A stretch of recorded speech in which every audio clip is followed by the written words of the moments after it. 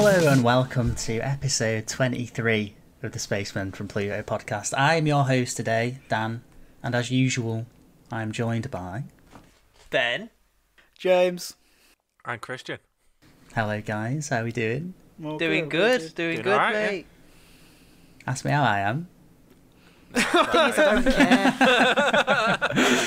I'm alright. Dan, you're alright, mate. I'm doing okay. I'm doing You're okay. I'm doing You're alright, okay. mate. So, we've got a few things to discuss today. As I'm sure you're aware, guys, we're going to have a little bit more of a nuanced look at the Oscars, going on from our conversation last week. I know we've got a bit more to say about Promising Young Woman, haven't we? We've also got not one, but two finales to discuss. We've got the Invincible finale and, of course, Line of Duty finale to discuss. Ben's excited for that one, being the only one that watches Line of Duty, as far as I'm aware. It's a segment where only I talk. It's my favourite thing. I can't wait. We got another Star Wars series to discuss. The Bad Star Wars Batch. all the time, baby! Yet another of the endless Star Wars content. It always never comes back stops. to Star Wars. Last and maybe least, depending on your perspective, we've got the small matter of a new Marvel trailer that's been released, which apparently showcased like the next 25 to 30 years of Marvel movies. So, pretty packed podcast, guys. What a treat. Got a lot to get through. As usual, we've got the time codes in the description if you want to skip to certain sections, so feel free to do that. However, before you do that, if you're viewing on YouTube, why not? Just give us a cheeky subscribe if you're not already subscribed. Consider hitting the like button, or even smashing the like button. Very easy. Takes 2 seconds. Little thumbs up. If you're listening via audio on Apple Music or on Apple Podcasts or Spotify, tap the subscribe button if you want to follow us on there. I think on Spotify, tap follow, and then you'll get all our audio podcasts. I had a look at the analytics, as the custodian of the audio podcast. I had a look at some of our podcast analytics the other day. We have like a world map view from where our views are actually coming from, and there's some surprising locations actually. I expected it all to be from the UK, but that's not the case. We've got people. I'm looking at the map now on my laptop, and we've got people all over the shop. We've got a lot in the UK. We're international, boys. We're global. We've gone global. We've got views in Brussels. We got views in Frankfurt. We got views in Madrid and Barcelona. We've even got views in the United States of America. Now there is a very small chance that these are just VPNs pinging off some server. Maybe it's not. Maybe it's not. Maybe we do have viewers there. And wherever you are, we're thankful for listening. Both the YouTube version of our podcast and the audio version of our podcast. Very good stuff. Very positive stuff. I would love to give a little shout out to our friend Rob Edwards. I want listeners to check out his YouTube channel because he's just surpassed 500 subscribers. So awesome for Rob. I'm just checking now, he's on 512. So that's really, really good. He does fantastic little video essays on more like kind of Asian, Japanese, Korean cinema, things like that. So really, also think other things as well, like Jean-Claude Van Damme and baseball movies, things like that. So really good stuff. Really happy we'll for whack him. the link to his channel in the description. So if you want to check that out, it's just below. Anyway, guys, shall we get to it? Let's go. Let's get started. Let's Got a lot to get through. stuck in. So I guess first of all, we're going to talk about some of the Oscar films. Maybe we have a few more things to say about them. Have a little bit more of a deep dive. Should we just say up top now, because it's been a while and we're talking more about the films themselves rather than just the awards. Spoiler warning for any film that was in the Oscars. Yeah, it's Yes. pretty much spoiler warning for Yeah. everything we're going to be talking about today. So maybe Exactly. But yeah, you have been warned. So if you're going to stick around, enjoy the conversation, but there will be spoilers. Let's go. So, so what do we want to talk about first, guys? Should we jump straight into Promising Young Woman? I think that's the film we spoke about least last week, even though it's one of the films that I think we had a lot to say about generally. I liked it. I think it's a really, really solid film. I really enjoyed it. Okay. I thought it was good. I thought it was like strangely both like kind of like trashy, Yeah. Okay. kind of like a bit shit, but then kind of good in a weirdly entertaining way. And then I was kind of like, even now I don't know what to make of it because we watched it the once, Yeah. and I couldn't tell if I agreed with what she was doing. Like, it was kind of left ambiguous in what she was doing to them. Yeah. If she did anything to them. I thought this, so the way she deals with the dean and the other girl who didn't report anything at the time, it's like, yes, nothing happened, but you didn't control that. So when it turned out she actually had left the dean's daughter in a diner, she could have been picked up by anyone. She didn't know that nothing was going to happen. And when she paid that guy to take Alison Brie just up to the room, but scare her into thinking they had sex, but they didn't. So the main character has no idea whether he's going to actually sexually assault this woman or not. So Yeah, it's all Carey very Mulligan. circumstantial and a bit risky. Carey Mulligan, that's it. I was It's a weird film as well because it's like where I don't know if you've noticed, guys, but I don't know if we're like the most qualified to talk about the issues at hand of what women face in nightclubs and stuff. It's always like an issue where we're probably not at all qualified. no. So it was like, yeah, it was. I think obviously because the ending deliberately kind of leaves you. It's the ending's. I don't know like the ending because it doesn't leave. It didn't leave me. I think it's supposed to leave you with like a victorious kind of taste in your mouth, but it really didn't for me. No one won. No one seemed to win. No, It seemed like Carey Mulligan's character was just consumed by this need for revenge, and I thought it was just like the obviously there's the plot twist with Bo Burnham, and I remember saying to you, Ben saying to me during the film, what's going to happen here? Is Bo Burnham going to turn bad?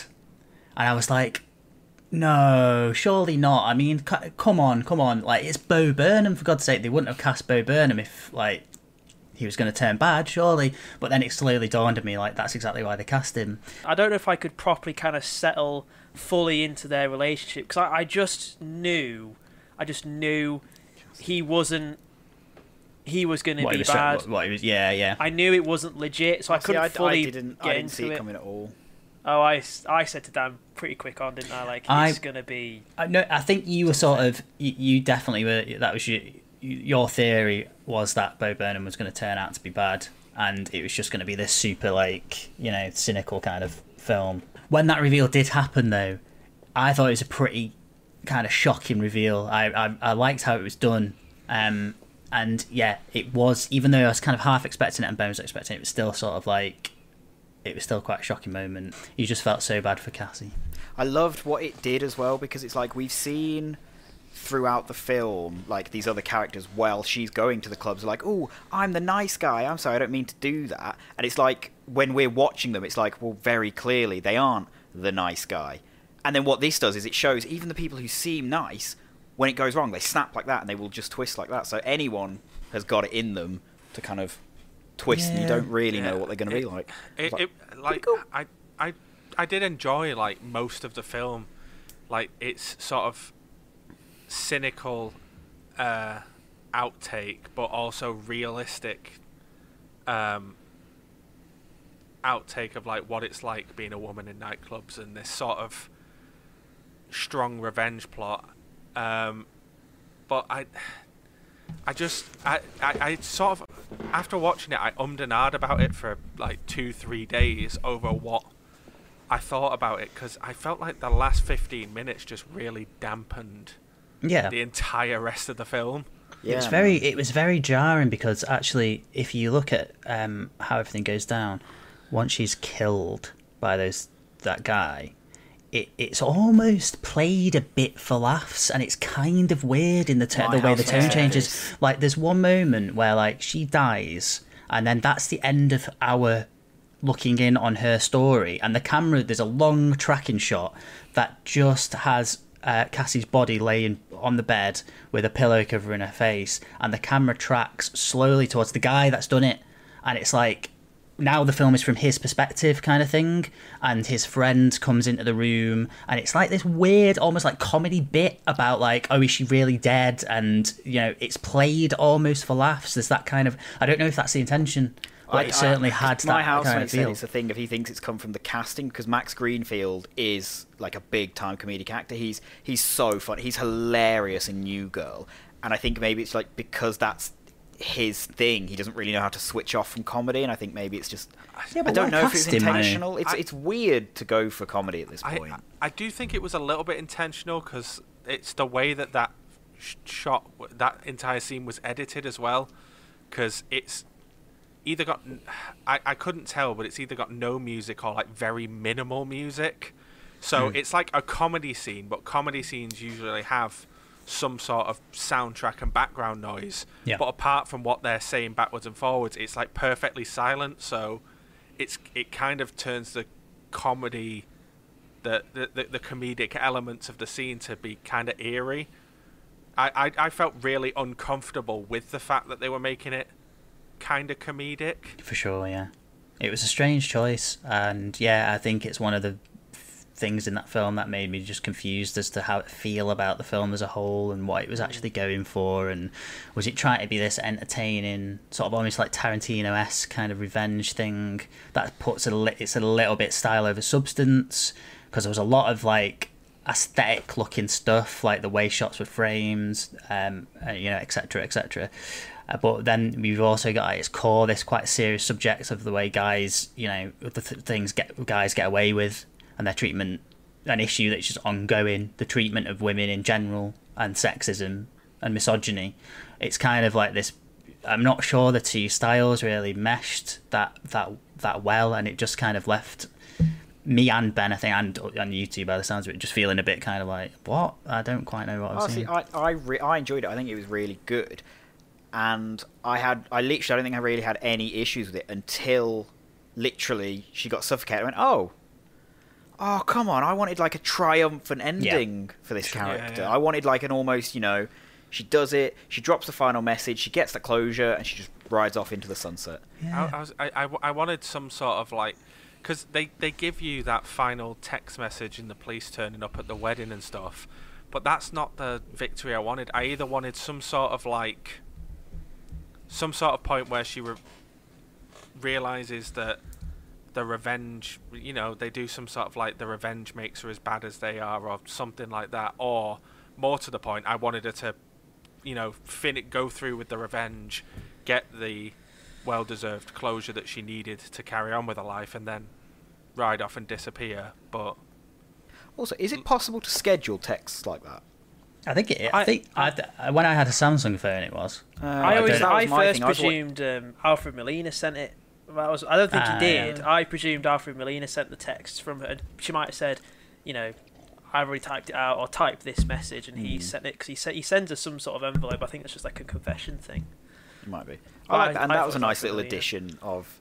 It wasn't all just she met this person and she taught them a lesson. She met this person and she taught them a lesson. It wasn't as procedural. It was a nice sort of. It just changed it up a bit, which I thought was a nice little element. Yeah. It's funny that we've inadvertently done it. We're doing an episode about like endings and how kind of or endings you might not agree with, because obviously the film's leading you down this path of the traditional structure is the hero will succeed and win the day, and then obviously the writer has gone everybody's thinking that, so let's not do that. But they've kind of done a bit of, I wonder if they've kind of done like cake and eat it, where maybe would it have been better if you're going to really hammer it home that this plight that women face is kind of real, she gets killed and they just get away with it, and then you just walk away. But maybe she just felt that's too harsh, or maybe even the studio went, you can't do that, you have to give us some win. I don't know, but yeah, it was. No, I also think if it was the texts for me that really made it feel just a bit hokey. If it had been some other way, like if she had said, "Oh, Alfred Molina, can you leak this if anything happens to me?" I think that would have been better. Just the whole text coming up felt a bit like, oh, I don't know. I don't know. It felt weird. I also think if text had maybe been a bigger thing throughout the film and like an established sort of plot device, then it would have made it. It just kind of felt really out of nowhere. Yeah, maybe you are right, Ben. Maybe it was a sort of late addition. I don't know. You don't know. I don't know because it did work that they get their comeuppance and with the son, and it was quite funny when the really vicious mate just runs off. That was quite good. Just to illustrate that, he only cares about himself at the end of the day and covering his own kind of back. But like, I was just thinking about like what the moral of like this story is, or what its message is, and everything. And like, I think that's kind of what left me feeling cold, like having to think about that, because really, like, its message is that people are just a bit like shit, and people aren't what they seem. And even nice people like Bo Burnham, who are nice kind of like doctors and seemingly very, very caring and sort of attentive towards looks after children, exactly, and very sort of switched on in terms of what's appropriate and not, and how to treat people in general. They turn out to be like, have skeletons in the closet and kind of be a bit awful. And when the backs are against the wall, there's this one horrible moment where like his back's proper against the wall, and she's like, I'm gonna ruin your life if I'm gonna release this unless you do this. And he just calls her like a bitch, and says, he calls her a failure. And it's like his whole proper nasty. Yeah, and it's like his whole facade of like, I don't mind that you've not done much with your life. Like, I just love you for the person you are. It all kind of falls away because like his back's against the wall, and it's like he's lashing out. And meanwhile, like everyone, like Cassie is completely consumed by like this need for revenge for a friend. Her whole life, the last decade of her life, she's not reached the potential. Like academically, she's just working in the coffee shop without any kind of ambitions to go any further. All she does is like try and like and entrap men into doing things, and it's just a very kind of dark lifestyle she leads. And then at the end of it, you think, everyone wants her to move on, right? Everyone's like, even the girl's mum wants her to move on. And it's like, this might actually work out for her. And then it's just like, actually, no. But yeah, I don't know. But maybe that's the point. I don't know. But it just kind of left me feeling a bit sad, really. It's clever that I don't know fully all their careers, but I think all the men she meets in the clubs, basically all the male characters played famous womanizers or popular kind of love based, like McLovin's, he was one. Oh shit, I didn't realise that. Like one was from New Girl, I think another guy's from a TV show where he plays a romantic lead. They've kind of known for that, and they've cast them in that kind of against time. Adrian Brody was the first guy. Not Adrian Brody, Jesus Christ, that's Adam completely Brody. different. Adam Brody. What is he in? He's like a serial killer in something, isn't he? I'm sure he is. He was in the OC. If you remember that's that. it. Yeah, and he was like this big kind of heartthrob figure who was he was very much kind of a bit of a womanizer, I guess. He played the field, or whatever you want to call it. And maybe it's his character. Like, if we're thinking about the right one, the where I know him from was he was in Smallville, and he was that character of, you think he's really nice, but then it turns out he's an actual creep, and when you try to say no to him, he snaps. I can't remember who said it. I can't remember if it was you, Christian, who said Neil Patrick Harris would have been really good in this film for that kind of, because he played a famous womanizer. He would have been good in this kind of role as well. You have Barney be his character, and How I Met Your Mother be a creep on the other side from a woman's perspective. I mean, his character in How I Met Your Mother is a creep. Okay. No, Christian, did you not hear the laugh track? It's funny. I mean, one of Barney's lines in one of the seasons is, the only reason to wait a month for sex is if she's 17 years and 11 months old. And And but did you hear the laugh track, Christian? Well, it's funny. The stuff, like, I mean, going back to like Fanboys, which was our latest time I saw trash, like that was only just over 10 years ago. How I Met Your Mother, same kind of rule applies. The stuff people said back then, it was only 10 years ago, but man, so much stuff has changed, and like people are so much more kind of like aware of like how like inappropriate certain things are. I think that's why films like Promising Young Woman, no matter what sort of plot points they hit that we may or may not like, it's kind of cool to get these conversations going. That's what these films do. It's great that a film like this even exists. Yeah. written, directed by a woman. Yeah. You know, about this from a woman's perspective. It is great. And I know Yeah. it is part of the Oscars, so most of... Well, to be fair, there's a lot of adaptations in this, but it's a genuinely good original film. Yeah, it's Yeah. it's. I think it's solid. I don't know if I'd be like. I don't know if I'd give it a Best Picture nomination. Yeah. I did it. I enjoyed watching it because it was a new story that I hadn't seen from a perspective I'm not familiar with, and it did go in interesting directions, and it definitely created a conversation. Yeah. You know, because imagine, I guess the woman who wrote it, you know, who won the Oscar for Best Original Screenplay. Imagine if she had wrote the winning ending, people wouldn't be talking about it as much. I imagine. You reckon? Sure. I don't think so. No, I mean, yeah, definitely. Yeah. I do reckon that all of the plot points and the way that the story curves and changes, it was all deliberate, because I do reckon that the sort of sour but victorious ending was very deliberate, because it does create this conversation of... I know a lot of people, just from looking down Letterboxd, that have given it low scores purely based on the last 15 minutes. This is like this debate there of like, kind of, we had the same thing with Last of Us 2, in a way, where people didn't like the ending for whatever reason. So like... No, it was the start of The Last of Us they didn't like. No, but it was also like, I think it was the whole thing. It was the start of it. Yeah. But I think... Well, there was the ending, yeah. But like, Also potentially Line of Duty. we'll get to that. We'll get to that, Ben. We'll get Hold to your that. horses. Get to your point down. Sorry. But yeah, it was kind of like this idea of that, like, just because something challenges you and doesn't like kind of conform to what you expected, therefore it's bad, and that's not the case. You know? Well, the Last of Us had one of the endings that I thought that Promising Young Woman would have, because The Last of Us Part 2. Spoilers for that. I mean, I know we've already said spoilers, but we didn't know we were going to talk about this. Yeah. So I'll add it on anyway. But that ends with Ellie going to hunt down Abby for killing Joel. And basically, you end up absolutely choking Abby to within an inch of her life. She'd already been caught by this like cult in Florida and basically crucified. But Yeah. you get her down from the crucifix and basically choke her out. And then Ellie lets go at the last minute and is like, be free. I don't care about you anymore. Yeah. And lets her go, and everyone had a real problem. It's like, but we were hunting her down the entire game, and then she just turns around and decides not to kill her. I thought it was quite a nice sort of... I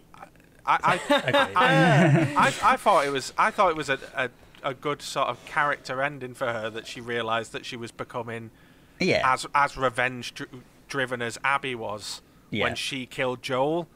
So she didn't want to become her. So I was like, okay, it makes sense, but I can get why people were annoyed. But in the case of, you know, well, yeah, with Last of Us it was one thing, but like with the case of Promising Young Woman, it's like, it sounds like it's a similar kind of deal where people like don't like what they see, and therefore they judge the film as bad as a whole. Like with Last of Us, they didn't like it, so they judged it as, they don't respect the choice of the writer to tell the story they want to tell, and you can't, it's subjective. You can't just say, oh, it's bad because I didn't get what I want. That's just not how, you know, it works. Like, it's good to be challenged and it's good to be surprised by things. And look, it's so thought-provoking, isn't it? Both Last of Us and Promising Young Woman wouldn't be still getting talked about now if it wasn't for this sort of thing. So I was going to say, even though I wasn't sort of a fan of the ending and it took me off guard, this is not by no means a bad film. It's a really, really good film up until that point. It's very well shot, very well written. Yeah, I mean, I thought like the acting throughout, both Carey Mulligan and Bo Burnham, was really good. I think Bo Burnham is really underrated just in general. Like Same. even his stand up like is top notch, I think. And I've been trying to recommend it to Ben, saying you should watch it. And it's one of those where if you carry on recommending something to someone enough, they just resist it, and I can tell Ben's Maybe doing we'll that. do like an exchange down. Like, we could watch 8th Grade for you, his stand up for me. Yeah, maybe. He's got a new special out, actually. He just released a trailer a couple of days back. That was filmed exclusively in kind of lockdown, just him, no crowds or anything. Yeah, it looks quite interesting. Check the trailer, listeners and viewers. I'm a big fan of his stand-up show, What? Yeah. What? What? The show's called What? No, but it's good. It's because his stand up is funny, and he is funny as a musical kind of comedian. But it's also like quite interesting and thought provoking stuff, and sort of weirdly deep in places, like strangely emotional kind of. Because it does that thing that sort of. Tim Minchin does it in a way. If you guys have seen any of Tim Minchin, where like because he's sort of like he's putting his kind of humour into a song, music has the power to make you a bit emotional and tap into sort of emotions and stuff. So it's the same with Bo Burnham. It's funny and kind of like profound at the same time. But yeah, I'm not much of a fan of Tim Minchin anymore though. That was back when I was going through my atheist phase, and he was introduced to me as this bastion of kind of rational thought, who's also a comedian, and he's all right, But you went through like your Ricky Gervais, Tim Minchin. I was an insufferable atheist. About 10 years ago, just wouldn't stop prattling on about it. You were stood next to the Christians with a megaphone, with your own megaphone, doing essentially kind of preaching in the street kind of deal that they do. Essentially, yeah. I used to go to like skeptic conferences, like that would put. Oh wow, you were mental, weren't you? Yeah. No, it was quite kind of interesting, but obviously. It comes. Any of those communities come with their own problems. Like, they come with their own sort of weird hierarchies, and like even the skeptics community has the same thing. There's a power dynamic. Yeah. It's a cult. And then there was a massive kind of sexist kind of scandal and problems with misogyny within the atheist community and so the skeptical community. So I was gone and straight out the door. But yeah, it just became a bit weird. Are we all done talking about Promising Young Woman? Are we ready to move on to some more? It's definitely worth the watch. It's a good watch. It's a good film to watch with people. I think it's one of those you can kind of watch and take the ride with somebody. You can, I would say it's definitely been the one that of all the Oscar films I've watched, I've had the most conversation about, which is great. I love films that you can actually talk about. So, guys, we have other films to discuss. We do. Not that I'm not enjoying this conversation, but I guess we've watched other movies over the past week. I know Christian has watched Soul. I have. I watched that over Christmas. I've seen it. Which was obviously nominated for Best Original Soundtrack. It won Best Original Score. It won. Excuse me. It won Best Animated Picture. Yeah. It won awards. Oscars. We've not really discussed Soul. We didn't discuss it at the time. It was quite a big film. I watched it. James has seen it. I don't know if Ben's seen it. No, and now Christian's seen it. Well, we can sell Ben on it. We can spoil it for Ben. It's fine. Okay. So, Christian, what do you think of Soul? I really enjoyed it because I hadn't read any reviews on it. I didn't really know anything about it. I went out of my way to avoid sort of getting it spoiled. Which is a weird thing to say about like a Disney Pixar film, but I'd heard that sort of the only thing I'd heard was the trailers don't really represent the film particularly as the film would play out, and I was like, okay, fair enough. I was really into it, from seeing the stuff from the trailers, but then as soon as they end up back on Earth very early on, I was like, I thought this was all going to be a film that takes place in, the sort of before life and after life, and it was going to be a jump around where they're all little soul blobs. But a lot of the film is back on Earth, and it was honestly sort of one of the best ways to do it, because it did end up being this, like, typical Disney Pixar, very heartwarming story. It was almost like a bit of a Christmas Carol type deal, where he was like taken back through his life, and you get to see like who he's affected in the past, and what positive influence he's had on, because he's a music teacher. You know what I don't like about Pixar films at the moment though? The way that they kind of animate dogs or like draw dogs. Like, I don't think they're cute at all. I don't think they're cat animals in general. There's a cat in this film, right? That's what I'm getting. Yeah. But the dog in Up, I don't think it's cute because it's drawn like weird, like it's too exaggerated. And the cat's the same sort of style. The characters in general are very, very cartoony in Soul, and it's very kind of stylized. But the cat is just like, I don't find it. Cat's got to be cute, right? Make it a cute cat. It's not cute. Nah, I don't like cats. What? They're just not dogs, are they?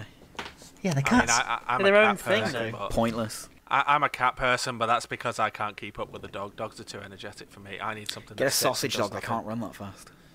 Yeah, No, that's it. but it still runs. Cats rarely do that, you know. Yeah, they're just Cats- a bit boring, though, aren't they? Nah, Yeah. depends on the cat. Some cats are boring, like people. So Soul. But yeah, Soul. It's fun. No, It's nice. yeah, really enjoyed it. It's a very nice story. Very sort of typical Pixar story of being like incredibly deep for a children's film. And it's Yeah. got Richard Ayoade in it. Exactly. Mm. Oh Tick. my god, I didn't know that. Yeah, yeah. Oh Neither yeah, did he's- I until I was watching it. He literally just pops up, and I was like, "That's Richard Ayoade." Wicked. yeah. There's just something a bit like annoying about some of the, like his character, those weird little whatever the hell they were, geometric shape people. I just didn't like find it that very appealing. It just wasn't something a bit weird about it. Do you like Disney in general, Dan? It depends really. I really like a lot of Pixar films though. Like I really do like. There's plenty of Pixar films that, especially like, not so much now.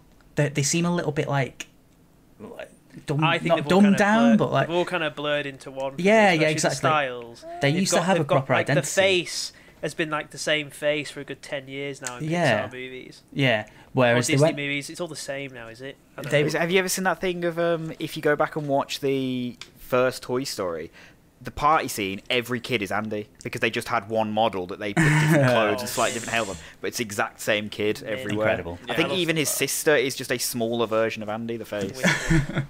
I love that. But yeah, I think like I used to really look forward to Pixar films because I thought it's just a Pixar film is it's like a proper mark of quality because they never had like a dud film, and then slowly they started making sequels to things that didn't necessarily need to be made, and you could tell it was a financially led decision, And then Wall-E came out, biggest dud of the lot. which is a controversial opinion. It is a controversial opinion. It's the same, I yeah. stand by it. It was kind of similar thing that happened to Black Mirror. It was like, we're going to come out with three really strong episodes, whether you like it or not. They're going to have a unique concept and idea. Yeah. And then it just kind of, then it got Americanized and doubled, and I think it's declined. And I kind of know what you mean. Yeah. I think they've made better ones and they've made worse ones, but I still don't think there's a single Pixar film that I'm like, that's a bad film. No, I don't. Yeah. I don't think there is. But like with Pixar, Cars 2? Is that Pixar? yeah, Cars 2 is I've not not seen yeah. it. I've not seen Oh either yeah. of the Cars Okay. sequels. Let's So, not mention the well, Cars there you go, sequels. James, there you go. Yeah, No. exactly. Cars 2, Cars 3, Planes, and Planes Fire and Rescue don't count. See? I'll be Planes honest, I and think Planes Cars Fire is and a bit Rescue overrated. Yeah. are not Pixar films. So Aren't they? no, they're kind of subsidiaries of Disney or something, but they're So- not. They're not Pixar. So that they're not Disney. They're not Disney animation because I know there's a lot of confusion now over what's Disney animation and what's Pixar because everyone's like, oh, Pixar. Yeah. Like Big Hero 6 and Big Hero 6 isn't Pixar. It's not Pixar. No. It Pixar used is to be just so Cars, easy to I think tell. Cars 2 is. I think Cars 2 is. Cars 2 is. It used to be so easy. And It's so is like, Cars if it's 3. computer animated, it's Pixar. If it's cartoon, it's Disney. Bish, bash, bosh, sorted. So- Then yeah, Moana and Tangled started fucking with it all. Yeah. But you can tell because the vibe with those films is much more traditional Disney kind of family film, whereas with Pixar you always had like these weird kind of like themes that would appeal to adults, like and would often be quite sort of like profound in a way. Like obviously the opening section of Up was like, I remember being like really affected by the opening montage of Up, that just the way everything kind of came together. I kind of still am a little bit. There's that one moment in Up after like the house takes off and his house clips, like he just escapes from like his little plot of land, and they're all kind of like shaking their fists at him and everything, and he's off on his adventure, and then like the tip of his house like whacks against the television aerial and just completely obliterates the television aerial, and it cuts to him and he just goes like like that, and it kind of makes me like weirdly like emotional, because I think he's won and he's doing this for his wife and he's got the last laugh and everything, and it's just those little moments that in Pixar films that don't seem to happen as much anymore. Like in the Toy Story 3, the whole end of Toy Story 3 was just like, I don't know what it was, but it was like a combination of like the music, the animation was just like perfect, like the colours and the vibrancy of everything, and the way everything was just designed so intricately, like this little girl's house with her mum, and just like the toys arrive and Andy arrives, and it's like this kind of whole thing of he's giving away his childhood, he's passing on the torch and everything, and it's like proper stuff, the kids aren't going to get that. It's like, I was really worried you were going there, you were like, Up was really great, but Toy Story 3, and I thought you were about to start slating it, I was going to have to kill you. I haven't seen Toy Story 4, actually. Don't waste your time. Yeah, that's what I mean. I hate that film. Sorry, I take it back. They have made a bad film, and that's it. I hate Toy Story 4 with a burning, fiery passion. Wow. Because Toy Story 3 was the perfect ending. It rounded off all the characters so nicely, and then Toy Story 4 took a big, wet shit all over it. Maybe it's worth... I like the idea. Maybe it's worth... If we have a dead week this week, we just do like a Pixar episode next week. We just talk about... in depth, I've got a lot to say about some Pixar films. Obviously you've got a lot to say, and I think there's a lot to do, because I always like to say one of my favourite moments in all of Pixar, it's not a particularly powerful moment, I love when Dash in Incredibles, he realises he can run on water, he just has a little chuckle to himself, and then off he goes. That whole section is just phenomenal. Yeah. See, I tell you what, because I would love more sort of kids' films to do what Toy Story 3 did, where you make a sequel years later, but you don't make it for the new generation. You make it for the kids who enjoyed that first one, and that's what I really wanted Incredibles 2 to be. And I'll be honest, a little bit disappointed in Incredibles 2. Another one I didn't see, actually. It's fine. It's all right. Okay. Yeah, but it's like when Incredibles 1 was so good, and you've made us wait that long. Yeah. It's when they started making sequels there like that. Like, I just feel like some of the magic was like, even though Toy Story 3 I was is going to like... say Toy Story 2 is better than the first one, I'd argue. But I feel like they made Toy Story 3 because they had a story in place, and they had something, they had a story they wanted to tell, and there was no kind of... I don't feel like there's as much pressure in general to get these films made and out. Like, they just did it because it was like almost like a vocation in storytelling and in animation, and... you knew when you went to see a Pixar film you were going to get something a little bit more, and now I don't get that. I just feel like it's always good, but I think there were kind of issues with it here and there, and you could tell there were places where perhaps Disney had come in and said, we need this to be toned down a little bit, we need this to appeal to this demographic more, and blah de blah de blah, and it's just kind of like diluting everything. I might be wrong, but I just feel like that's it with everything, really, to be honest. Not just Pixar, just everything. Have you watched Onward, Dan? No. I'd try Onward. I really enjoyed Onward this year. Yeah, a lot of people... I saw a lot of articles after Onward came out that was like, oh, this is exactly why Onward's not a very good film. And I was like, isn't it? I thought it was great. I really enjoyed Onward. Really nice, sort of like brother dynamic in there. It's really, really good. I really enjoyed Onward. Any other films to discuss, guys? Because we've only talked about it. I know you two haven't seen it, but me and Christian have both watched Ma Rainey's Black Bottom. Yeah. Heavy recommend. Really solid. Very watchable. Only an hour and a half. Yeah. Get it watched I watched it based on James's recommendation from last week, and I wanted to, there was a lot of controversy, as we discussed last week, about Anthony Hopkins winning the Best Actor, and I was like, I want to see Chadwick Boseman's performance. He really gives it his all throughout this film. I went in knowing nothing, because this wasn't a film that I knew about until it was nominated for an Oscar. I hadn't heard anything about it, and all I knew about it was that Chadwick Boseman was in it. So when I went in, it took me so long to recognise Viola Davis as Ma Rainey. I was like, she is unrecognisable. Cool. She puts on everyone in the film is amazing, and it's like really this nice little contained... It's basically a bottle episode. Well, because I remember watching it at certain points, it was like, I reckon this would be like, you could do this as a really good play. It was originally a play. It was originally a play. So because it was a play, it's this really nice bottle episode that's all set over one day in a music studio, and they just keep changing rooms in the music studio between the recording room and the rehearsal room. That's cool. And it's like such tons of powerful performances, especially from Viola Davis and Chadwick Boseman. Was it the last film that he filmed It was, before he died? Yeah. Here's a question for you now, Christian. Like, obviously, you know, Anthony Hopkins did win, but who would you have voted for Best Actor? To be honest, Anthony Hopkins did an amazing job in The Father. The Father was a really emotional film, but I would have saved giving him another Oscar until you give him sort of the like lifetime achievement kind of awards. I would have either given it to Riz Ahmed or Chadwick Boseman, because both of them put on a hell of a performance. Really good. I think I'm happy for Anthony Hopkins to win because he's really good in The Father. He did a fantastic job. But I think my personal vote would have been with Chadwick, just because watching this, it's like you said, he really gives it his all, and there's some scenes where it's like that, like you are really acting right now. Whereas Anthony Hopkins is always good throughout, and it's a really good portrayal of that condition. But there weren't really any scenes where I was like really feeling it. I don't know if this is a controversial opinion. It's definitely a better performance than his other Oscar-winning role as Hannibal Lecter. I'd agree. I don't even think he's the best Hannibal Lecter. Don't know if that's a controversial opinion. He's the only one I've seen. That is probably quite a controversial opinion. But I think he's quite weak. Oh no! He's definitely not the worst Hannibal Lecter. No. He's alright. I find him like too over the top. That's the point.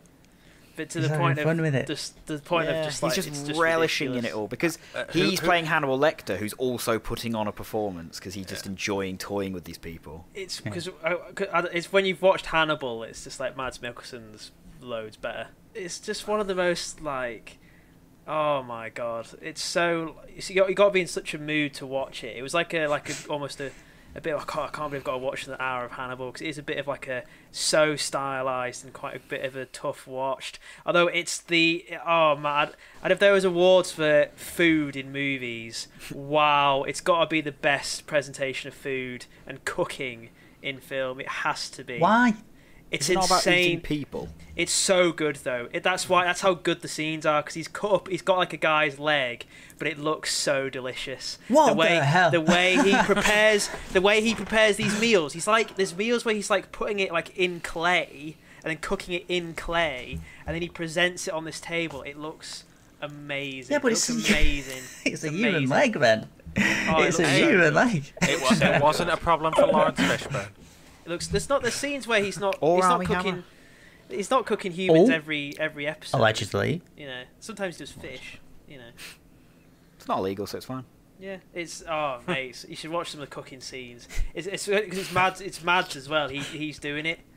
You laugh, but if you watch it, you're like, wow, that looks really good. We're sort of laughing because we've possibly having two conversations at once here where James is just going in on Armie Hammer. And no one's kind of in the background just saying, well, it's true, isn't it? And you know what? It's not a crime.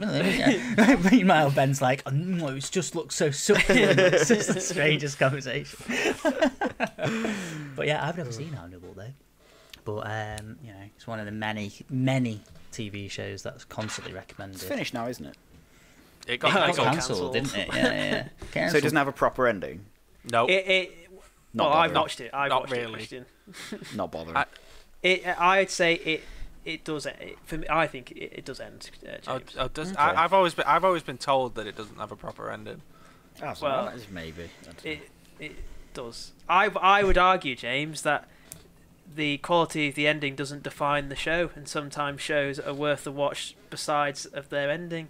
I feel like you've got an overriding point that you want to make at some point during this podcast. I seem to be making various references. We have to get to that section first, Ben. As much just as little teases, little breadcrumbs. Eager to get there. Little breadcrumbs. Just very quickly, talking of Mads Mikkelsen, has anyone watched? Is it Another Round? Has anyone seen that? That was one that I said I would watch for this, and I haven't watched it. Ben. Cool. Well, that was a nice little conversation. I sense that we've spoken our piece now about the Oscars. We are ready to let it go into the past, along with all its films until next year, anyway. So let's have a little chat about some more recent stuff. Namely, I know Ben's probably looking forward to this bit. The finales that have happened this week. We had Invincible, which I've not seen, but I'm pretty sure you guys have seen. I've seen bits and bobs of it, but obviously you've watched the whole series. And then we will have a little discussion on Line of Duty. I'm interested to hear Ben's thoughts on that for sure. But yeah, first, Invincible. What do you reckon, guys? Was it a good series? Was it a good finale? What do you think? Pretty good. It is Pretty a good series. solid. It is a good finale. I'm still. I don't know if I would fully recommend it yet to somebody that is kind of not within the superhero kind of love kind of world yet. The jury's out. Unfortunately, I got a bunch of it spoiled for me today on a podcast I listened to, and it sounds mental and sounds great. So hopefully down the line it'll be worth recommending. But it's certainly an interesting. Being a comics superhero fan, knowing the cliches of the genre, and what this show does, changes up and takes a little spin on, I really enjoy.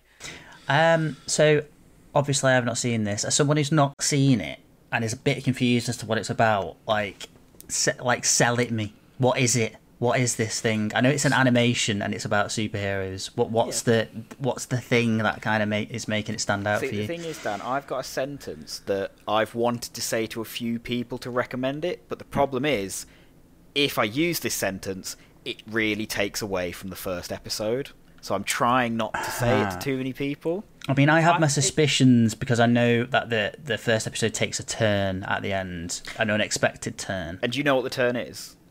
Well, as far as I know, it gets incredibly violent out of nowhere. So that's what I want to say to a few people. I want to be able to say to people, if you like The Boys, give this a try. But the problem is, if they're expecting stuff like that going in, you then don't get that shock factor from the first episode. Because up until that turn, it's a pretty procedural, almost cheesy, superhero show. It's deliberately cliche to lull you in to a false sense of this is quite...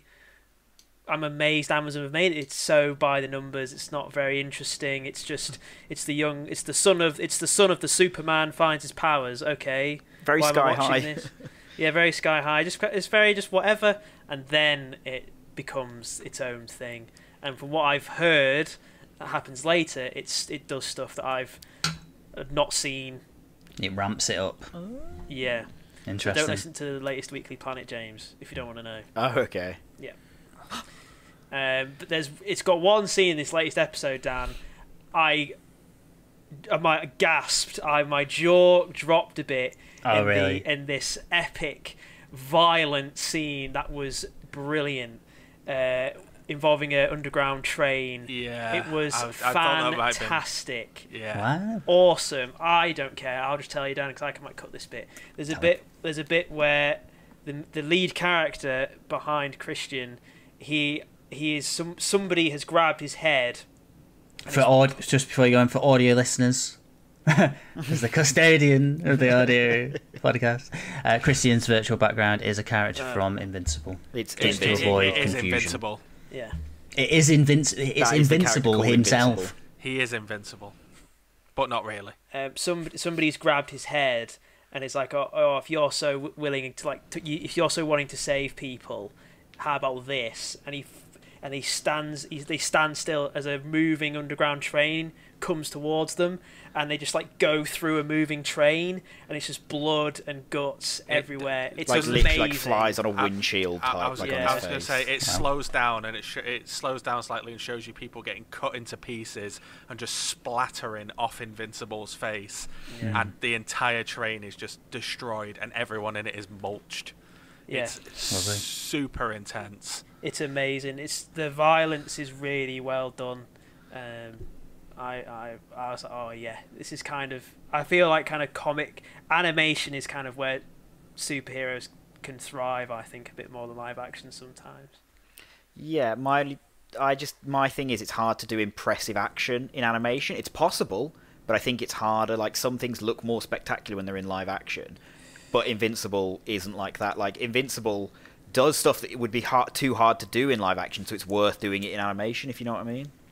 Like, the scale is there, so it makes sense. Yeah, another great thing about Invincible that really sort of backs it up is the incredible voice cast throughout the series. It's an absolute who's who. Yeah, we got J.K. Simmons. Yeah. Who else? Mark Hamill. Mark Hamill's in it? Mark Hamill. Ursula Ali.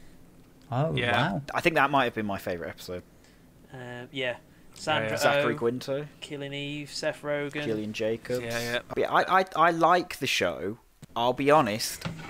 Particularly by the end, I wasn't blown away by it, and I've mentioned this to you guys off camera, I think. And I think for me, maybe part of the issue was in that there's this mystery sort of running through for the characters that isn't a mystery for the audience. So when characters are investigating it and discovering stuff, I'm like, I wasn't as interested or gripped by it, because it's like, well, they're just being caught up to what we know, so I didn't find it as gripping. Reverse dramatic irony, isn't it? I wonder, is there a term for that? Because dramatic irony is where like the audience knows something but the characters don't. But So you're that's saying, what it is. But you're saying the characters. Wait. No, so we know the. It's like if you did a whodunit So and it's you're watching dramatic them. You already know who the killer is, and you're watching them discover who the So killer is. yeah. It is dramatic irony, yeah. Yeah. Okay. Cool. So- But it's still sort of presented as a mystery, so it wasn't as. I wasn't as invested in certain bits. There's two layers to the mystery, and of course the characters are trying to figure out both layers. They're trying to figure out who and why. We know the who straight away, but Yeah, and they I'd do argue keep they- us hanging on the why.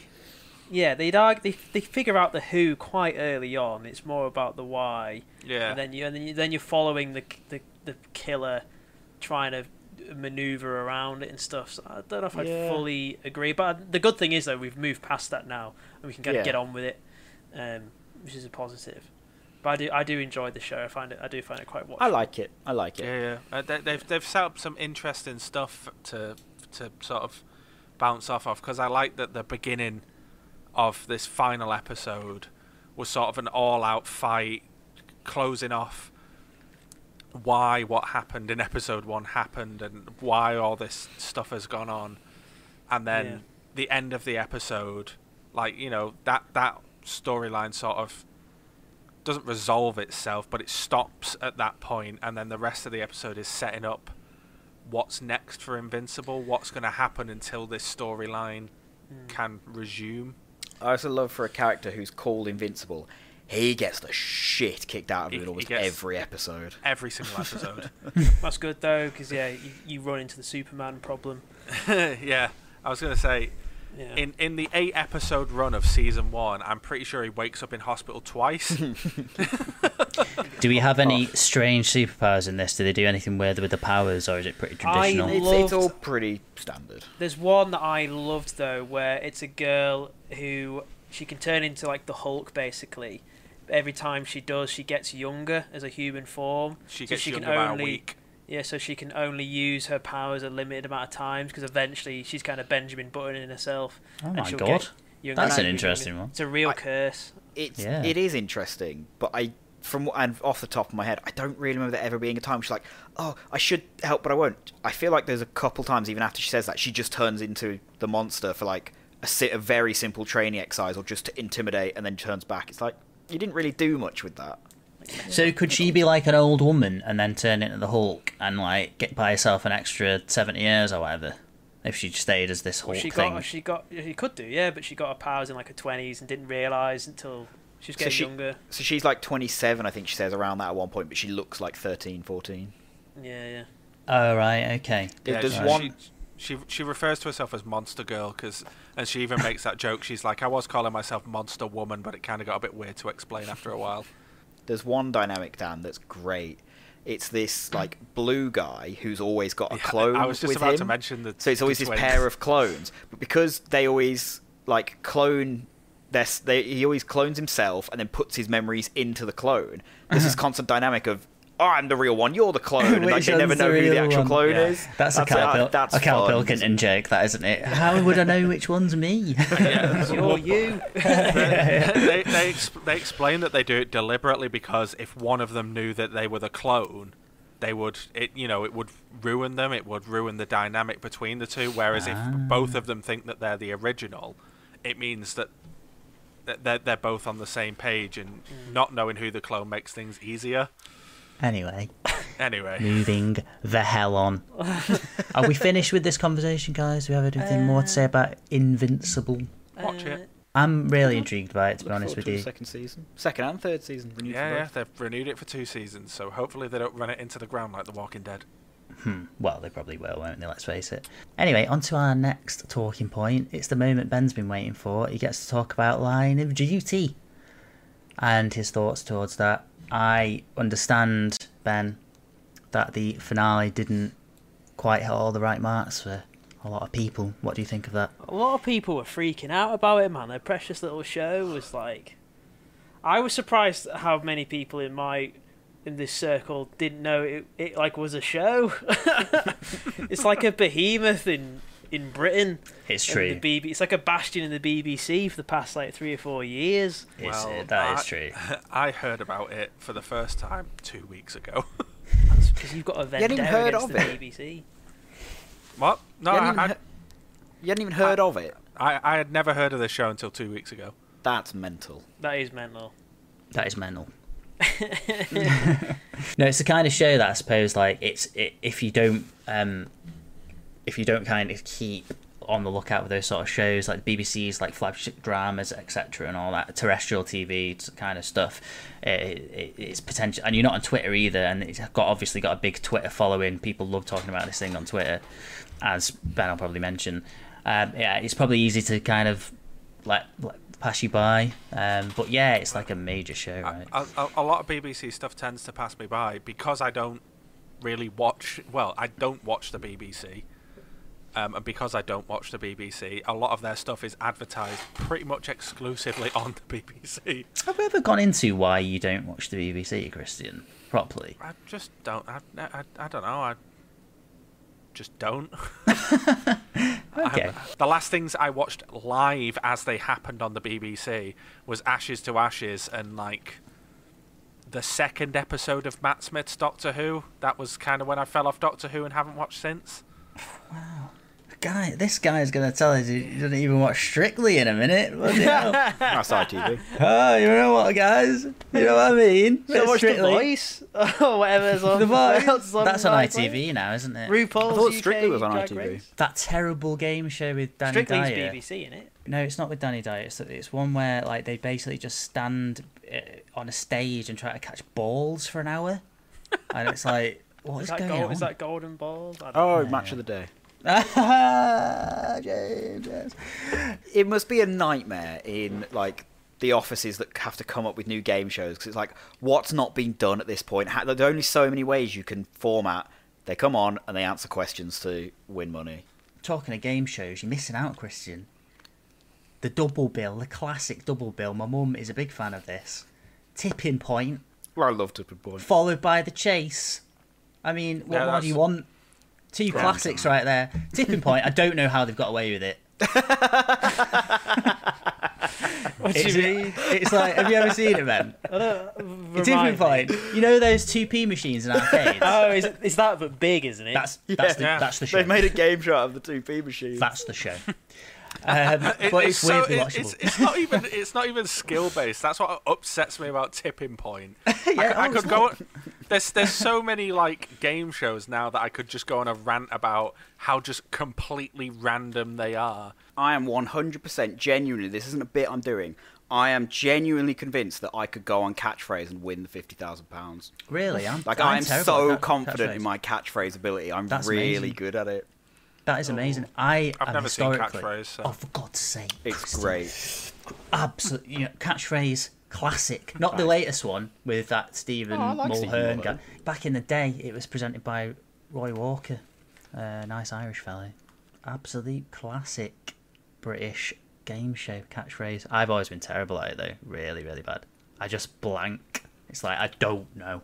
I don't know. Just say what you see, Dan. Just say what you see. Yeah, I know. They keep saying that, and I'm like, I know the rules. I know that's what you're meant to do. I don't see anything.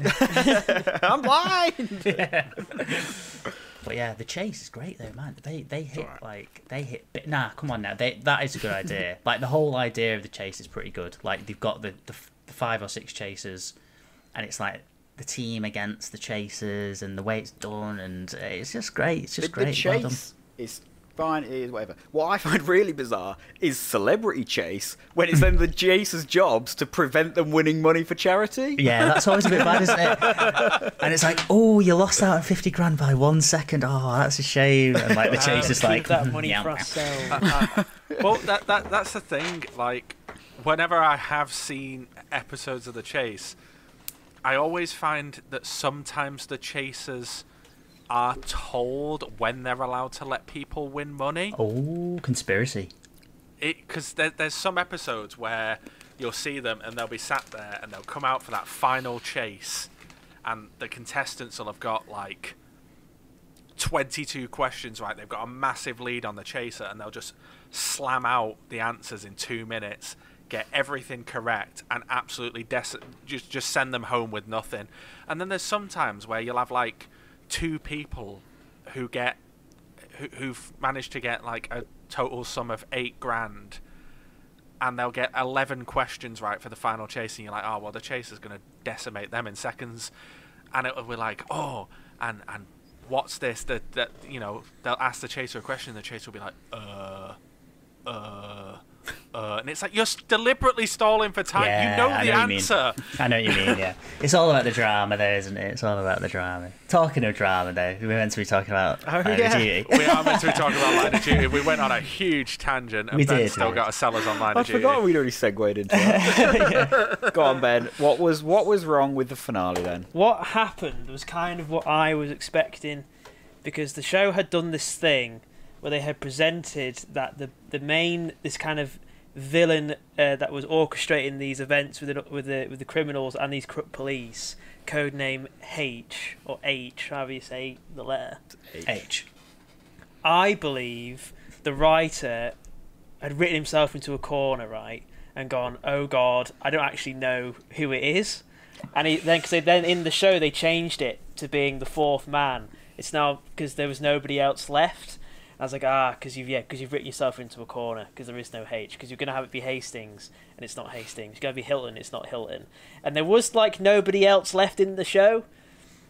And so when it was revealed that it was Buckles, who was kind of in the show, was this kind of, like, doddery idiot, kind of didn't care about the job, people, I think, didn't like that he was the mastermind. I didn't mind it, because it's not like he was the mastermind. He was just the only one left in the show, and the show had said that because they had got everybody else. He was just the last one left. He wasn't this criminal mastermind. He was just setting up these other like enterprises and stuff. And I think as well, my problem with it was that like it was just lackluster in how it was done. So the show, like, a real strong point in Line of Duty is the interview scenes, right? Well, they spend like 30 minutes interviewing somebody, and it's like really well written, and it's like really technical. But in the show it was like maybe 5 to 10 minutes, and he didn't put up much of a fight. Yeah. And then they just kind of got him, and then they were like, right, and then the show kind of wrapped everything up. I personally think what they've done is that the writer's gone, I've got to get out of this. I've written myself into this corner of this mystery man. I've got to get out of this. And then we can actually try to stop the actual corrupt police officers, who is like the chief constable is corrupt. We know that he's corrupt. And I think they've got away with this now to actually carry on with the real threats. And that's why it feels like it's the ending of the show. Because in the show, they've got all the pictures of all the main past leads, people who've died and stuff, on a board, and they took them all down and put them in a box, kind of like the show's ending. Right, okay. And I think they've just got away from this. They kind of tried to hit the reset button. Yeah, he's gone down, instead of going left, he's ended up going right off road. He's gone, oh my god, I need to go back left because the road's over here. and we need to take down the chief constable, and we need to, I think that's where we're going to go now. I don't think it's the end of the show. I just think he wrote himself into a corner and tried to write himself out of it. And the only way he could have made it interesting was to have this character, because he was the only one left, and it would feel like it was set up because other characters have come in and come out and stuff. So, sure. I think it was the best of kind of a muddled situation. Yeah. But I think people have just lost their minds. It's just kind of like, it's really not as bad as Game of Thrones. It was one questionable final 30 minutes compared to a whole few seasons of Game of Thrones, It's still a good... Up until that last episode, it was a good show. But especially the last 2 episodes are really good. Yeah. It was the one villain gets killed, and I was really annoyed because he never got an interview. Because I would have loved... Because his character kind of knew a lot. I would have loved if he got a big interview. And it didn't. It wasn't meant to be. But it is a good show. I do recommend the show, and I don't think it'll end because it had the most views since records began for a season finale. So it's not going to end, big point. is it? Yeah, it had something like 12.5 million views, which in the post-streaming kind of iPlayer age is unprecedented. It's a huge amount of people. I saw that because I saw loads of people calling it the series finale, and I was like, as in the finale of the whole series, and people online are like, oh, I can't believe Line of Duty's ended, and I was like, but it got the highest viewed season finale. Well, it got the highest viewed episode of anything since records began. They are absolutely going to do a 7th season. And the writer has, if the writers say, yeah, this is the end, they would have said, and they would have marketed it as the final season. Yeah. They would have said, so, and they haven't said that, and they said, oh, we might do it, I'll see how it goes. I think they've just gone, let's see how I feel in a year or so, how the reaction goes. I think they definitely keep going, because there's money to be made. There's people, but the story isn't over. It's not going to end. I was going to say, if there's story and scope to continue, you always continue. I mean, there's shows before now where you've seen them sort of end at I've seen shows end at season 6, and fans have been like, oh, but you could carry it on, and the writer's been like, no, my intention was always to go to season 6 and stop, so it stopped. But if you've not got an end game, then and there's still more to be explored, then carry on. James's ears pricked up.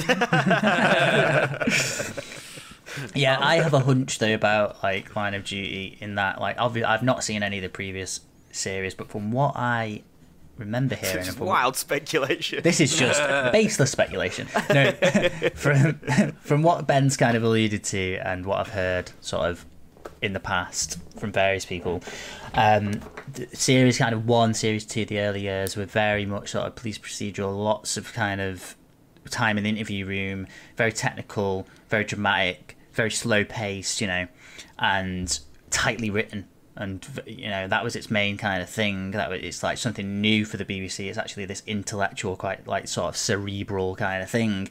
And as time's gone on, what are we up to now? Season 6. It's kind of lost that identity, as a lot of things do, as Game of Thrones did, as many things do. It's kind of become a bit of a parody of itself. It's become it seems to have become quite mainstream. I was going to say it's become popular. It's become popular, yeah. And it's still kind of a good quality show, but it's got a bunch of people to please now, and it's now you've got all these theories on Twitter and internet fan theories and stuff, and it's one of those where there's just so many theories and no one's ever going to be satisfied, and it's just become this big thing that's sort of just aware of itself and its hype. I'm very interested to see what they do with the next season after this finale got such a sort of backlash, whether they'll really try and pull back from anything like that. I think that's what the show's done. It really has. They've took literally all the names off the board, and there really is the villain, the main villain that is left is the Chief Constable. So just go after the Chief Constable, 1-2 seasons max, go out, and you get out the corrupt police out of the police force. I can see how they could do that. It's really simple. We're going after the Chief Constable. Boom, we're going to do it. Get Carmichael on side, like I was saying the other day. She'd be such a good asset if they can get her on side. The really passive-aggressive woman. Yeah. I fell subject as well, James. The show this season particularly was the most kind of mystery fan theory based season of the lot.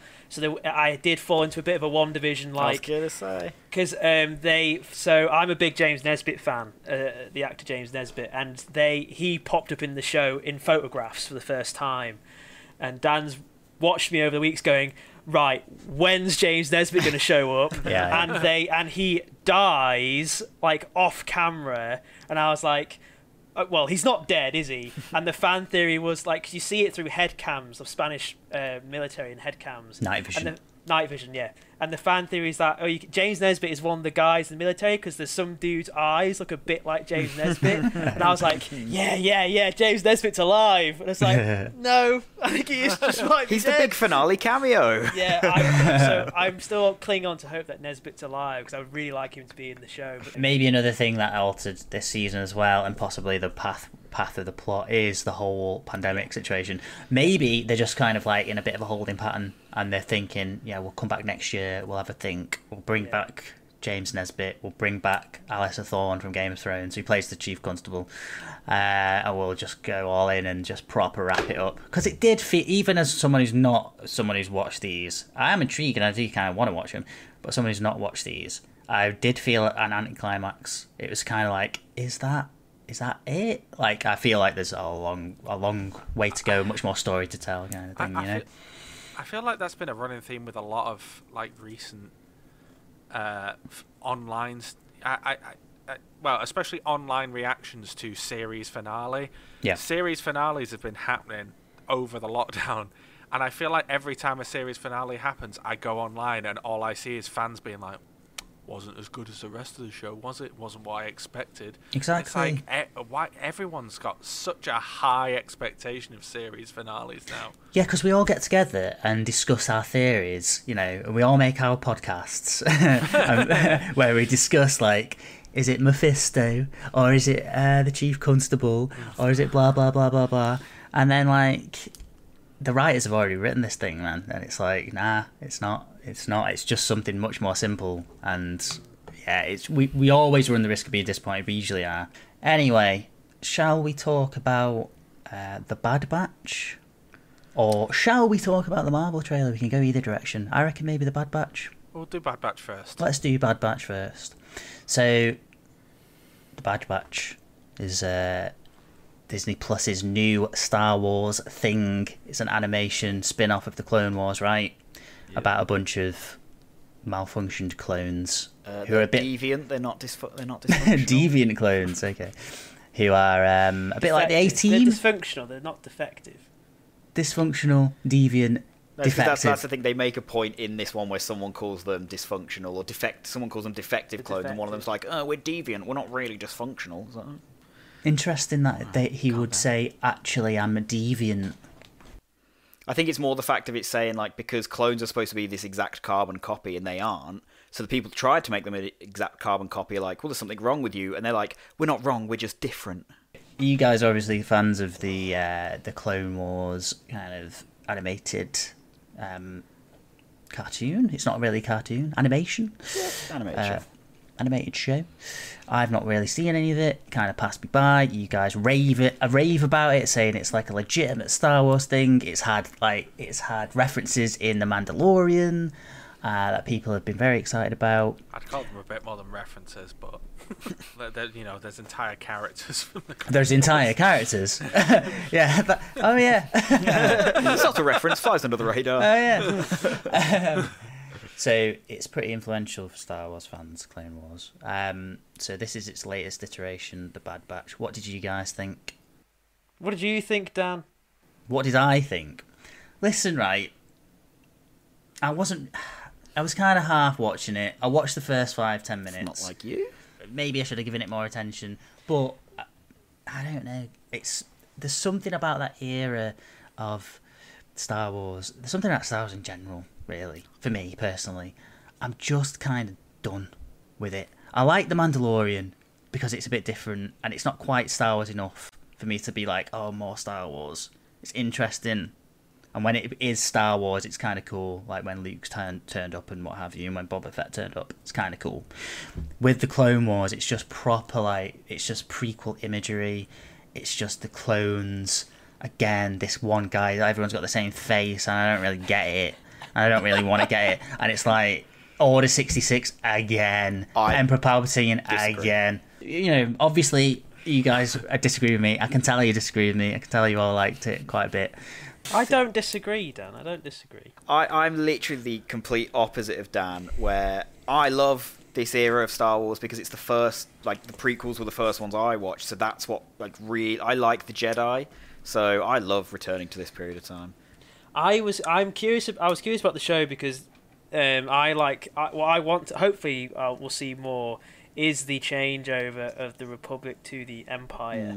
Because while, yes, this kind of it's kind of been mind hollow, especially the original trilogy. It's been mind hollow. That's a strange little grey area that I don't think's particularly been touched upon. And I liked watching the scenes of Tarkin coming in, taking up the clones, going, "I'm probably going to bin these off because they're expensive, and we're going to have just a conscription force." Yeah, I like the explanation of why they do that. And the only thing that felt a bit hokey with that was literally, so this is what, hours, maybe a day afterwards. The outfit. No, I was thinking more the fact that it's like days or hours afterwards, and Saw Gerrera's already going, "Oh, we're now in the Galactic Civil War." Yeah.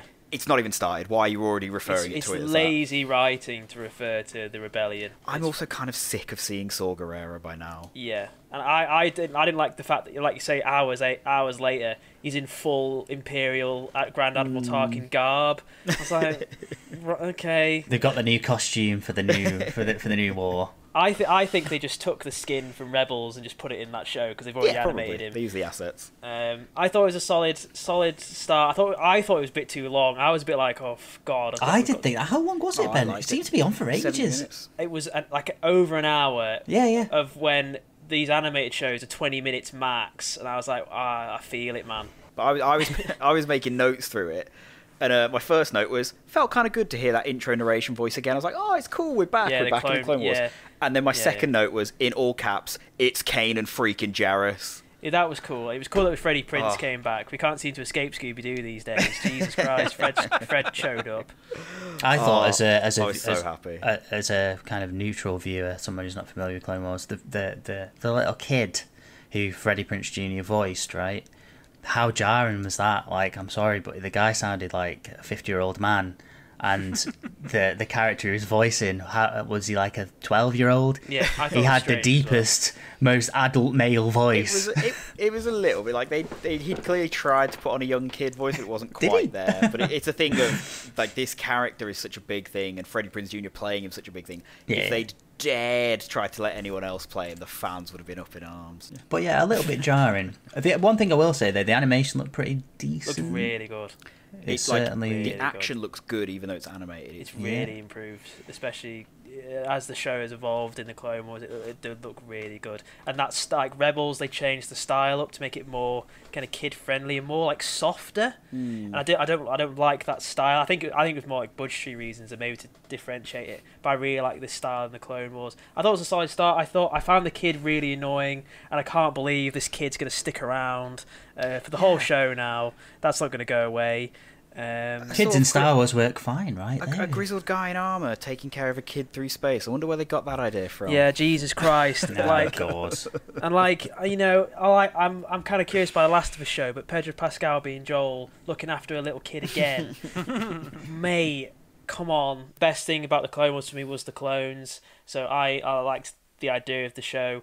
I liked the characters. I thought the whole Crosshair thing was really interesting, and how he's kind of turned evil now. That because I was watching it going the first 20 minutes going like, I don't know how dramatically interesting this is going to be, because how are they, any of them going to get killed? It'd be quite interesting to see. So possibly, I thought it was a decent start, and I hope there's a bit more of this whole Rebellion Republic changeover. And can we get rid of Saw Gerrera as well? I'm kind of a bit done with that as well. Again, it's shrinking the universe. We can't have everyone in every show hang out together. Like, I swear to God, if they hang out with Ahsoka, and they will, it's like, oh, mate, you can't meet everybody. Ahsoka, I mean, I love Ahsoka, so I'd be okay if she turned up, but I think it might make more sense if they do, like, Rex, because then it's clone and clone kind of thing, and they've already met him. The bit when they're in the training exercise, and, like, Hunter gives all the hand signals and stuff like that, and Wrecker's like, what? oh, I hate hand signals. He just goes, it just gives him a big thumbs up. Wrecker's great in this episode. I've really enjoyed a lot of his stuff. There's a great scene where they have a food fight with the regular clones in the lunch hall. That's really good. And how strange how I don't really like how I think it's out of character for regular. I guess because they've kind of been changed a bit. How the regular clones think them as secondary, and they are seen as separate in their little mini society. They sit on their own. They're not. They are treated different. Bad Batch, though. I don't like that idea though that they are shunned upon. Because they get nicknamed the Sad Batch, and I just don't think that's it. Like Rex wouldn't do that, but he is a clone. Rex wouldn't. But that's the point, that he's better. But all of those main characters from the Clone Wars, Domino Squad, Echo and his mates, they wouldn't do that, and they're all the same person. Yeah, but like I think like that's what the Clone Wars kind of does, is it makes a point of, although they are the same, they do have like slight differences in personality. I think this show's fine. I just think it kind of lacks that. It's just not that special. At least with the Clone Wars, it was doing like, oh, we're kind of going to dive into this, and it's just like a second spin-off, isn't it? It's like, yeah. I don't know. I'm excited. I like the characters. I enjoy what they do. The action was good in this, so I'm looking forward to see what they go forwards in this. And it's just. I think I want to like this, Ben. I did like it. I just disagree with like what they're doing with Star Wars. Like I didn't say it was bad at all. I just disagree with like just mining it for everything it's got. Nah, milk it dry. Why would you want that? Because then I get more Star Wars content. I like Star Wars. Then it's not special, and then you get more of it. That doesn't mean it's good. More doesn't mean best. No, but like if it's good, why would you not want it? But it's like it's fine. Why make 5 mediocre shows when you can make one amazing iconic thing? It's sort of like, to kind of bring it into a bit of a metaphor, it's sort of like, imagine like a chocolate cake, and it's all right. It's a bit dry. Maybe it's like a few days past its sell-by date or whatever. You got the full thing though, full cake, a big cake. Or you got a nice, rich, beautifully crafted. Maybe it's got some lint balls on it. It's just proper handcrafted, lovely slice of chocolate cake. What are you going to go for? I told you before we started, I don't like chocolate cake. You've missed my point, but okay. Serious question, Dan. What the fuck are you on about?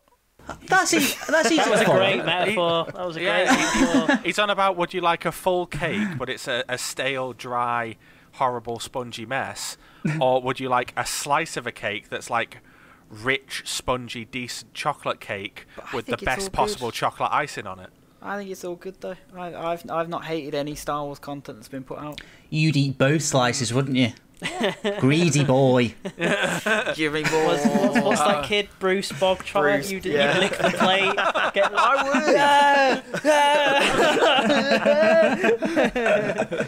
would. No, I think James and Star Wars in a nutshell. Talking about dry chocolate cakes that have long past their sell-by date, a new Marvel trailer came out the other day. How dare you? I'm joking. Nasty that, Daniel. Nasty. I'm joking. I love Marvel. This isn't a dry chocolate cake. We've just had 10 years, and after 10 years, we finished our first chocolate cake, and now we're moving on to our second chocolate cake. And someone is getting your head and just slamming it into the cake again and again, and just going, just eat it, and you're eating it. You are eating it. And I'm loving every bite. But yeah, man, some cool stuff in this trailer. Like, so, we got a bit of a look back over all the films so far and blah, blah, blah, whatever. But, got some new stuff. We see our first Eternals footage. Looks pretty good, pretty interesting. I watched a video, like, sort of going through Eternals and the characters. I didn't actually realise they're kind of like an X-Men in that they've all got different abilities and stuff like this. I thought they were all just going to be sort of, I am God, I have strength. I think this film could actually be something a bit more interesting. It's got a little something. It's got a little something there. It's the one. It's the one thing that I saw in that trailer, which was, I joke about Marvel being a bit rubbish, but it was a pretty good trailer. It was a good trailer. There was a lot of stuff in it. But Eternals kind of was the one thing I was thinking, oh, what's that? What is that? You know, it seems intriguing. There's a lot of big names in there. It seems like a slightly different aesthetic to what we're used to with Marvel. I'm interested. I'm intrigued. Yeah, They are like godlike, though, are they not? Yeah, no, they are. But I thought it was going to be that they were all just a generic sort of boilerplate. They were the same, but I didn't realise, like, so you've got a speedster who's deaf, you've got, like, a healer, someone who can create any weapon that she can imagine, stuff like this. Like, they do have different abilities, so you've got some variation in there. Can they be killed if they're gods? I don't think they're gods. I think they're just, like, ancient beings. I think they can be killed, yeah. I'm pretty sure they are the Eternals, and for comic reference, at one point, one of the members of the Eternals was Thanos, so... I think it's already been confirmed that we are going to see a young Thanos in this. Yes. Young Thanos. So is this set? Is this in flashbacks, or is it set previously to? I think the main storyline will be set modern day, but I wouldn't be surprised if maybe even at the start, or we either will get flashbacks, or the start will just be a bit of a montage of them through the ages. Because there's a thing of one of them is like their tech guy, and he's got all the super high tech stuff, and he's then been the one who's given stuff to humanity to sort of advance. I really like that whole idea, because Halo had that in it, actually. The Halo games had that idea of like a super advanced like human civilization and basically ancient alien technology being handed down and discovered and stuff. But what else did we have in there? So like the only other two big things that we got from it were a reveal that the Black Panther sequel is going to be called Wakanda Forever, and that the Captain Marvel sequel is just called The Marvels, with the logo essentially confirming that it is going to be Brie Larson's character along with Monica Rambeau and Miss Marvel. Wasn't there some sort of Fantastic Four like reference? We just see the logo again. It was a logo. So they're still teasing. They're still teasing that film. Nothing official has come out. No. That out of all of the films that they showed in that trailer, it was the only one that didn't have a date. Yeah. So it's still very much we are working on the Fantastic Four, but we are not very far into working on it. It's been assigned a director, but I think that's it. If the cast of Always Sunny isn't the cast, what is the point? What is the point? Now, it's fine now that Chris Evans has finished as Captain America. They're going to bring him back as Johnny Storm again. I'd rate it. I'd rate the dullness of it. Can you imagine how confused people would be? It'd be insane. I have a question for James, but obviously, guys, you chip in if you've got any theories.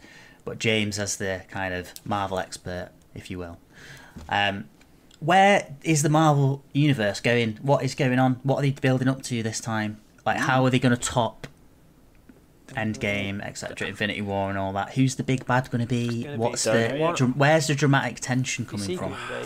They're building to Secret Secret Wars. Invasion's only a TV show at the moment, so I don't know if that's going to be the next sort of Secret War. Infinity. Yes, it'll be Secret War. They'll be leading to that. So we've got Secret War and Secret Invasion, two separate things. Secret War follows Secret Invasion. Secret Invasion was a storyline where they figured out that a bunch of the Skrull, who we've seen in Captain Marvel, have secretly, the shapeshifters have secretly been implementing themselves into human society to the point where some of the heroes that we've come to know and love weren't the actual heroes; they were the Skrulls in disguise. Like Mad-Eye Moody. Yes, exactly like Mad-Eye Moody. Literally that. But it's like basically they've infiltrated human society and managed to work their way into positions of power so that they control human society, and that's when they figure out that there's it's called Secret Invasion because the entire planet was invaded and no one noticed for a while. Interesting. That is interesting, but I don't know if it's interesting enough. Well, that's why they've relegated it to a Disney Plus TV show starring Nick Fury. Essentially, what you need there is a big, muscly man or woman to get in a big fight, flying above a city, and being shot at with beams and stuff. Well, need the big blue sky beam. That's it. We've got this tease of Mephisto. He could be the big bad. He has potential. The Fantastic Four could bring in Galactus, the Planet Eater. Potential.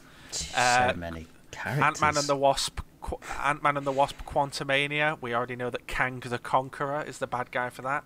Good lad. He's got good some lad. potential. You know, Why isn't it crying? Why not bring in? Imagine, that'd be so good. That would be good. Because the Turtles are DC, Ben. They're not Marvel. No, they can be whatever they want. It's Turtles, mate. All right, guys, that's going to be it for the podcast today. I think it's been a good one. It's been a long one. We've talked about it a lot. Another big old bumper episode.